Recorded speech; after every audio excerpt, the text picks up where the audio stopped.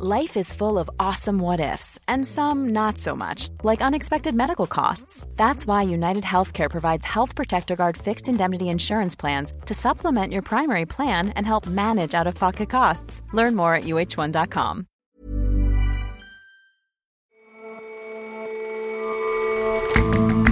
Hello and welcome to The Intelligence on Economist Radio. I'm your host, Jason Palmer. Every weekday, we provide a fresh perspective on the events shaping your world. Shifting the planet to low or no carbon economies is going to be expensive, but not every intervention is as pricey as the next. We take a look at new ways to think about costs and how policymakers can determine what's best in terms of value for money. And on the island of Zanzibar off Africa's east coast, the government owns most of the land, but it's citizens that own each and every fruit tree. They're handed down the generations, and keeping track of who owes whom is no easy task.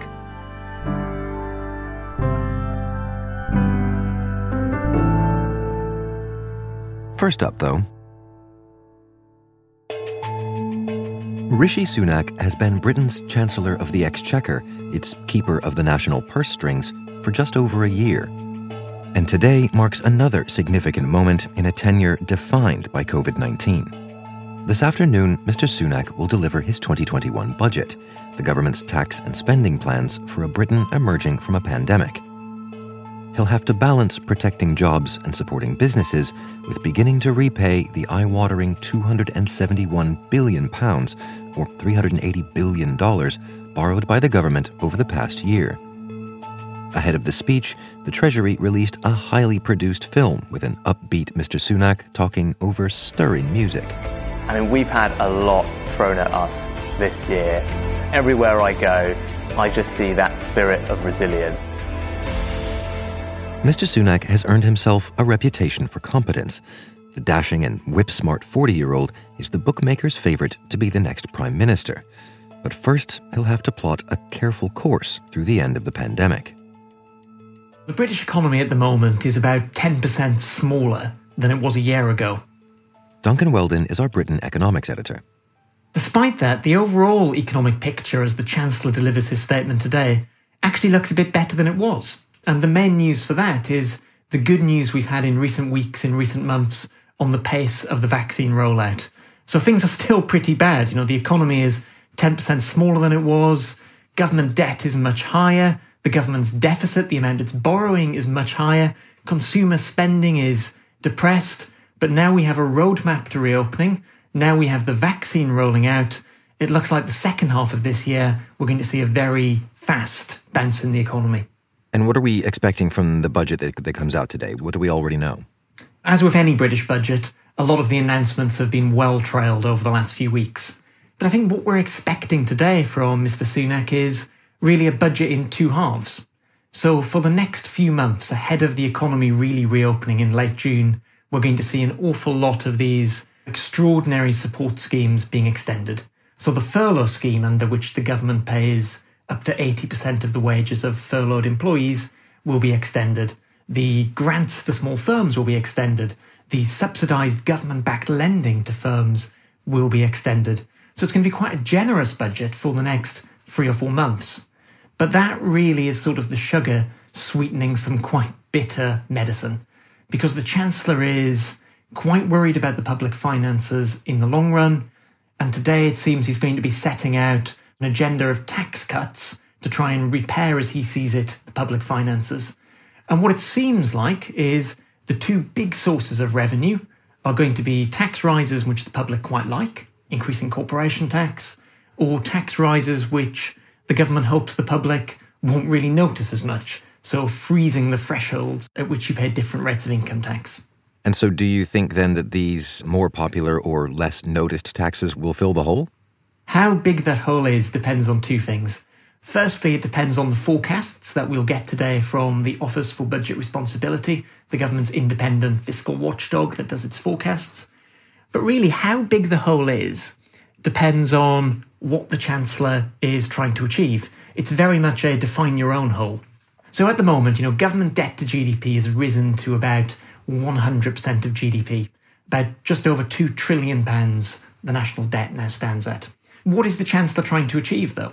If the Chancellor is just trying to stabilise debt at about 100% of GDP, stop it going any higher, but not worrying about reducing it, then the fiscal target he sets himself probably won't require a huge amount of tax rises in addition to what we've already heard about.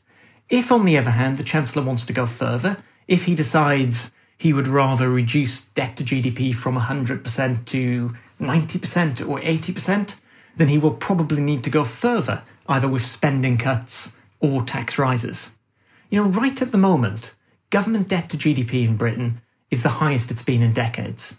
But, and this is very important, because interest rates are so low, the cost of servicing that debt is the lowest it's been within decades.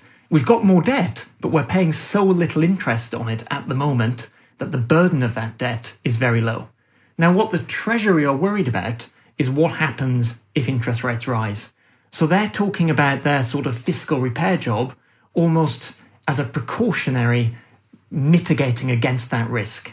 But this is still a lot of ifs and a lot of dependency on how vaccine rollouts go. At what point in the long run future do we get off this kind of economic war footing? That's a very good question. If you think about what we've had over the last year in the economy, in some ways it makes perfect sense, doesn't it? If you order all of the shops and all of the pubs to close, the economy gets smaller. That's pretty obvious. The question becomes what happens when you reopen them? How much lasting structural damage has been done to the economy? And that's a question to which we won't know the answer for at least a few more months. But it's a crucial question, not just for economic growth in the future, but for the health of the public finances. If there's been permanent damage of 2 or 3% of potential output done to the economy by the last year, then taxes will have to rise just to support the same level of spending we used to have. If, on the other hand, there's been less structural damage done to the economy, then there will be less of a case for aggressive tax rises in the future. And Mr. Sunak is relatively new in the job of Chancellor and was relatively inexperienced when he got there. How would you assess his performance during what could be called a challenging year? It's been a challenging year, and it's felt like a very long year as well, hasn't it? Mr. Sunak's performance as Chancellor really has came so far in 3 phases. So in the initial days of the pandemic, he was very, very fast to recognise how serious the crisis was and, putting in place what were quite extraordinary support packages and moving much quicker than the government often does, and received an awful lot of praise for that. He had a much more tricky time over the summer and the autumn. He was one of the leading voices in the cabinet, arguing for a faster reopening ahead of what turned into the second wave, and he seemed much more hawkish on this supposed trade-off between the economy and public health. But we're now sort of in the 3rd phase. He is fully behind the Prime Minister and the Health Secretary in terms of recognising we need a cautious approach to reopening the economy. Today he's likely to extend his support at least until June, July, to allow the economy to reopen only slowly. His place in economic history will really depend on the decisions he makes at this budget and at the next one, on this big divide between should we be withdrawing support now or should we be continuing with support. He may be looked back upon as the person that took the right actions in the crisis and then put the public finances back on a sound footing. Or, I'm afraid, if he gets that judgment call wrong, he may be looked upon as the person which slowed our recovery from this recession. Thanks very much for joining us, Duncan. Thank you for having me.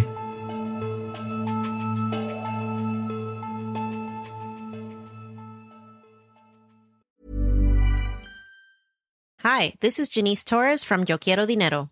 From a local business to a global corporation, partnering with Bank of America gives your operation access to exclusive digital tools, award-winning insights, and business solutions so powerful, you'll make every move matter. Visit bankofamerica.com/banking for business to learn more. What would you like the power to do?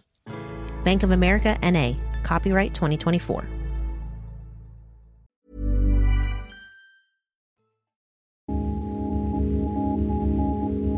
One hoped-for bright side of the pandemic was a drop in carbon emissions as economies ground to a halt. Numbers just released by the International Energy Agency suggest that emissions fell by nearly 6% in 2020.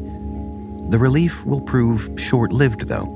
In December, 60 million tons more greenhouse gases were belched out than in the previous December, a rise of 2%. Meanwhile, more and more countries are promising to reach net zero emissions by 2050, so policymakers are going to need to spot ways to get there. But it can be hard for them to know how to get the best bang for taxpayers' bucks. In trendy parts of Berlin, you're seeing more and more cargo bikes, which are normal bikes with a wheelbarrow-sized box attached to the front. And because they're a nice green alternative to driving around, local authorities have decided to subsidise them. Guy Scriven is The Economist's climate risk correspondent. There are lots of advantages to riding around a green bicycle. They have health benefits and they reduce traffic. But if you look at it from a pure carbon perspective, then they're not very cost efficient. How do you mean? For one scheme, for instance, the local authorities spent €370,000, which is about $450,000, implementing a scheme to promote the cargo bikes. But in doing so, they only managed to reduce emissions by about 7 tonnes per year. So if you think about that on a per tonne basis, that works out at about €50,000 per tonne. Another initiative by Berlin's local authorities to support the sale of low-carbon heating systems. The costs of that on a per-tonne basis were about €200 per tonne compared to the €50,000 per tonne. So when thinking about the ways you can reduce carbon emissions, it's useful to think about cost effectiveness and what the cheapest way is to do so.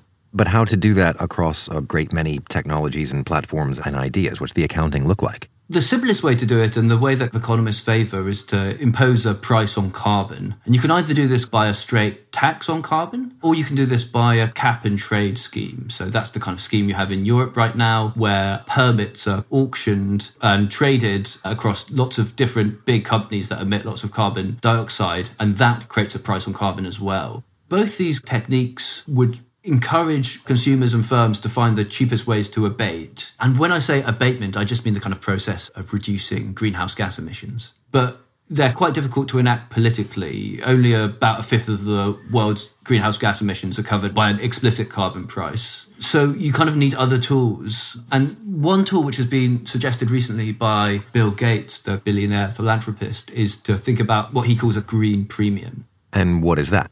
So that's essentially the price difference between a current technology and a zero carbon technology. Among the kind of many economic activities he looks at the cost of jet fuel. Jet fuel costs around $2.20 per gallon, and biofuel alternatives cost about $5.35 per gallon. So in that example, the green premium is about $3.15 per gallon. That may not sound like very much, but if you think that very roughly a jumbo jet will use about a gallon of fuel a second, that obviously adds up very quickly. The reason we care about these price differences is because in instances where you have a very small price differences, there's basically very little reason for consumers not to go with the low carbon option. In those sectors and bits of the economy, it's going to be relatively easy to decarbonize. But where you have a very big green premium, then those areas, Gates argues, you should focus more on innovation and introduce regulation to try to level the playing field. This approach is just the latest in a long list of ideas of different ways to attempt to calculate the costs of climate intervention. One favoured method are marginal abatement costs, essentially quite similar to the green premium, but they also take into account potential impact of abatement. So with these varying approaches then, how does that translate into policy? How do you turn these numbers into the kind of change that you're talking about? Once you've done these calculations, what's quite useful to do is to take all the interventions that you possibly could roll out and to chart them on what's called the marginal abatement cost curve. These then show all the possible ways you could decarbonise from cheapest to most expensive, and also how much actual abatement each one of those options gives you. For example, if you think about switching all the coal-fired power stations in the Asia region to gas, that gets you quite a lot of abatement at quite a cheap cost. By comparison, if you were to try to decarbonise all steel mills in the world, that would also get you a fair chunk of abatement, but that would be far, far more expensive. And so these curves are useful to compare the different impacts and the different costs of all the various climate interventions. What are some general features of these curves, of looking at these trade-offs in this way? Where you tend to get most bang for your buck is in making buildings more energy efficient. That might be by installing smart heating and cooling systems or insulation. If you take all the costs and benefits associated with doing something like this, you'll actually get a negative cost. So in the end, that will save consumers money through cheaper power bills. The next cheapest set of options tends to be switching sources of power to renewables. So the price of renewables has plummeted in the last decade. And then after that, there's basically kind of less agreement about what the next best options are. But there's more agreement about what the most expensive areas of the economy are to decarbonise. So they tend to be bits of transport, particularly ships and planes, bits of heavy industry, so steel and cement, and also agriculture, so cows that belch methane. For all those options, there really aren't clean, cheap, scalable alternatives. And so I guess it's those high-gain, high-cost interventions where the innovation really could come in. This is the chart that every green-minded person and policymaker should have. The theory works really well, but in reality, the maths is really, really hard to do. There's a lot of variation in different countries as to how cheap and effective renewables could be. Another difficulty is that prices are changing for a lot of green technologies really, really quickly. So the price of solar panels has come down by around 80% in the last decade. That means that these calculations get out of date very quickly. Part of the problem is that the economic models designed to look into this don't take into account the feedback loops from more deployment of renewables, which leads to lower prices, which then in turn leads to more deployment of renewables. That's very hard to model for forecasters. It means that the cost estimates of these abatement cost codes can be way off quite quickly. Even with all of those uncertainties, you reckon this is still a useful tool for counting the costs? Yeah, I think it is useful because it gives politicians and others a simple way of thinking about and comparing the costs of decarbonisation. That simplification also has dangers. These costs are constantly moving and big gaps and variations in our understanding and estimates. But it is really important that we start to grapple with these costs because climate change is only going to get more urgent. And a lot of governments have severe cost constraints, particularly after the COVID-19 pandemic. And so this is something we need to think really seriously about. Thanks very much for joining us, Guy. Thanks, Jason.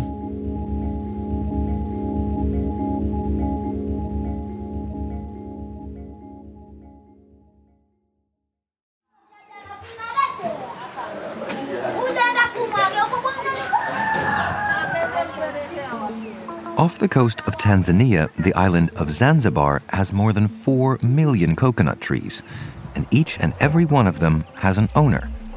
Land is hard to come by, but fruit trees are handed down the generations. So some withered mango tree by the side of a Zanzibari road could be a family heirloom. Historically, coconut trees were very important for people in Zanzibar. They not only provided sustenance, the leaves also provided roofs for houses. People produced coconut oil and continue to produce coconut oil. And so coconut trees are valuable and worth having. Olivia Ackland writes about Africa for The Economist. Land itself is owned by the government, so all land is public, but fruit trees can be bought and sold, and they can be passed on for countless generations. So how exactly does that work out in practice then? So local officials with knowledge of the area manage the system. And so I met Vilai Farahani, who was a local chief known as a Shiha. And it's his responsibility to remember who owns every single coconut tree in and around his village. And so I stood with Vilai Farahani outside his house and I pointed to these swaying palm trees in the distance. And I said, who owns that one?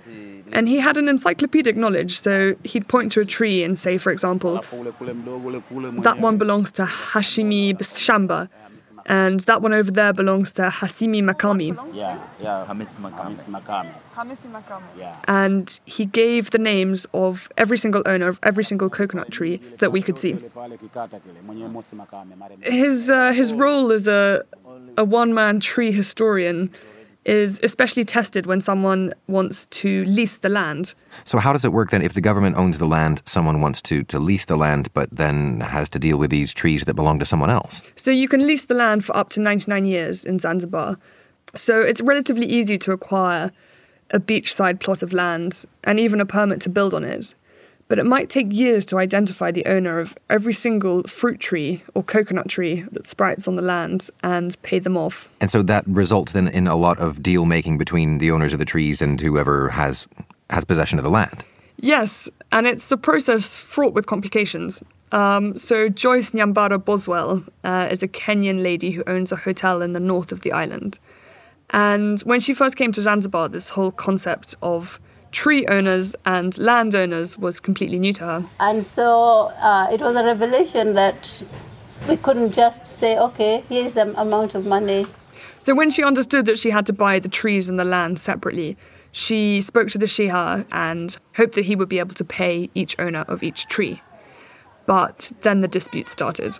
And so people would turn up and say that you'd given money to the wrong person, and actually this tree, my father left it to me, but my brother's claiming it's his. This did not end there, because even after paying it for the second time, there might be a third person who comes and says, no, it did not belong to those two guys, it belongs to me.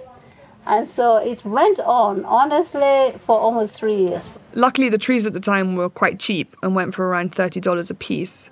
But in the last 15 years, land prices in Zanzibar have rocketed, and so have the cost of trees.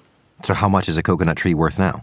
So nowadays, a coconut tree on Zanzibar's most desirable stretch of land could go for up to $2,000. And so, for example, on Joyce's plot of land, there were 50 trees. So this is getting pretty expensive. And what does that shift in tree trading mean for the future of the island, do you think? So it might not be an entirely bad thing. Resorts are springing up across Zanzibar's white sand beaches to cater for an ever-growing number of tourists. Lots of them are from Russia. And some of these developments risk ruining the coastline.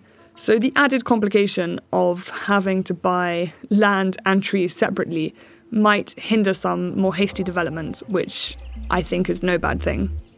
Also, locals, a lot of whom are very poor, can make great profits off their ransom trees. Islanders are bound to get much richer selling trees to hoteliers than they are by flogging a few coconuts on the beach to tourists.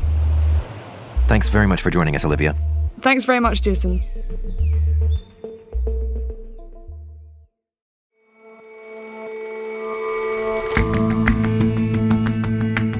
That's all for this episode of The Intelligence. If you like us, leave us a rating and a review. And you can subscribe to The Economist at economist.com/intelligence offer. The link is in the show notes. See you back here tomorrow.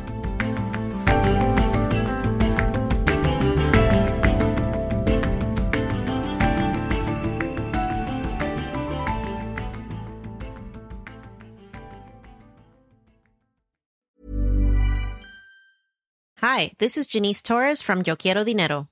From a local business to a global corporation, partnering with Bank of America gives your operation access to exclusive digital tools, award-winning insights, and business solutions so powerful you'll make every move matter. Visit bankofamerica.com/banking for business to learn more. What would you like the power to do?